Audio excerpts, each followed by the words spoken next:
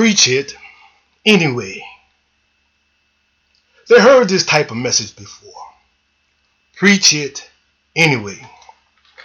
But I will lose my friends. Preach it anyway. Brother man, they will talk about me. Preach it anyway. They will disfellowship from me. Preach it anyway. I will lose my position in the church. Preach it anyway. They will take the key and put me out of the church. Preach it anyway. Man of God, what are you talking about? I'm glad you asked. I'm talking about the truth. The word of truth. We got a lot of word, but it ain't the true word. Now, I'm not here to discredit anybody, but I gotta preach it anyway. You have this denomination, you have that denomination, a church on this corner, a church on that corner. You have prosperity messages. You have your feel-good sermons, what I call watered-down messages to keep from hurting people's feelings. Greasy grace.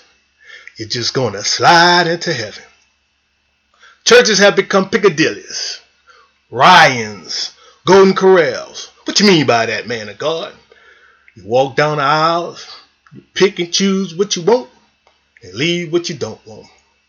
Hold up. My bad. I've just been interrupted by two people, and I'm going to give them my attention. The person on my left shoulder is saying they don't want to hear that. The person on my right shoulder is saying, preach it anyway. The word of truth. If you have your Bibles, let's read the first chapter of Ephesians. Ephesians, the first chapter, verses 1 through 23. Ephesians, the first chapter, verses 1 through 23. This whole chapter, every scripture shall be read and heard, because it is the foundation for my message. It is what I built my topic on.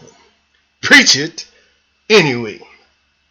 Ephesians, the first chapter, scriptures 1 through 23.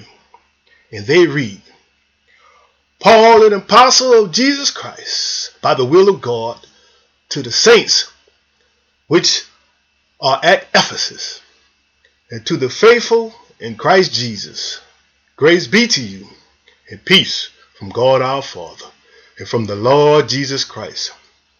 Blessed be the God and Father of our Lord Jesus Christ, who had blessed us with all spiritual blessings in heavenly places in Christ, according as he had chosen us in him before the foundation of the world, that we should be holy and without blame before him in love, having predestinated us unto the adoption of children by Jesus Christ to himself, according to the good pleasure of his will, to the praise of the glory of his grace, wherein he had made us accepted in the beloved, in whom we have redemption through his blood, the forgiveness of sins according to the riches of his grace, wherein he had abounded toward us in all wisdom and prudence, having made known unto us the mystery of his will,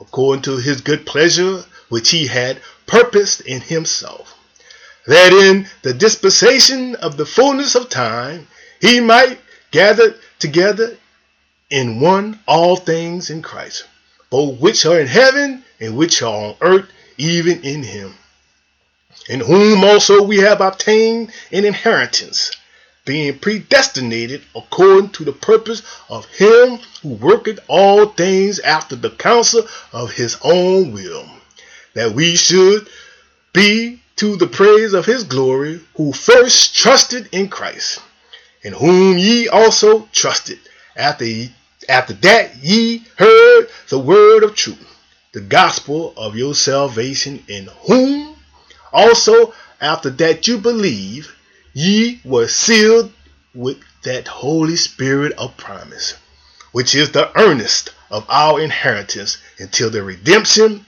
of the purchased possession unto the praise of his glory.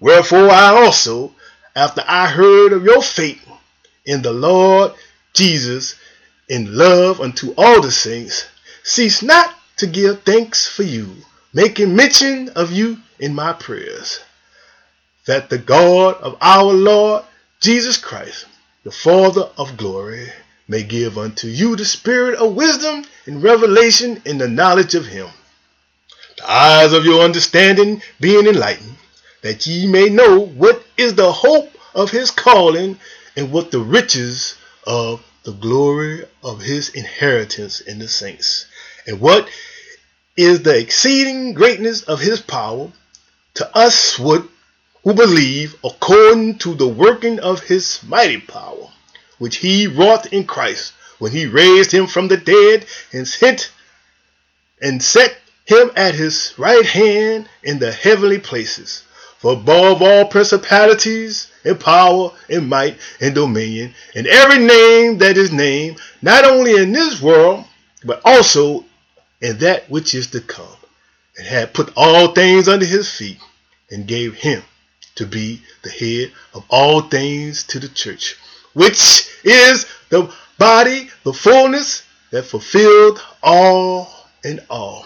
And that is the last scripture of chapter 1 in the book of Ephesians. I've just read Ephesians chapter 1, verses 1 through 23.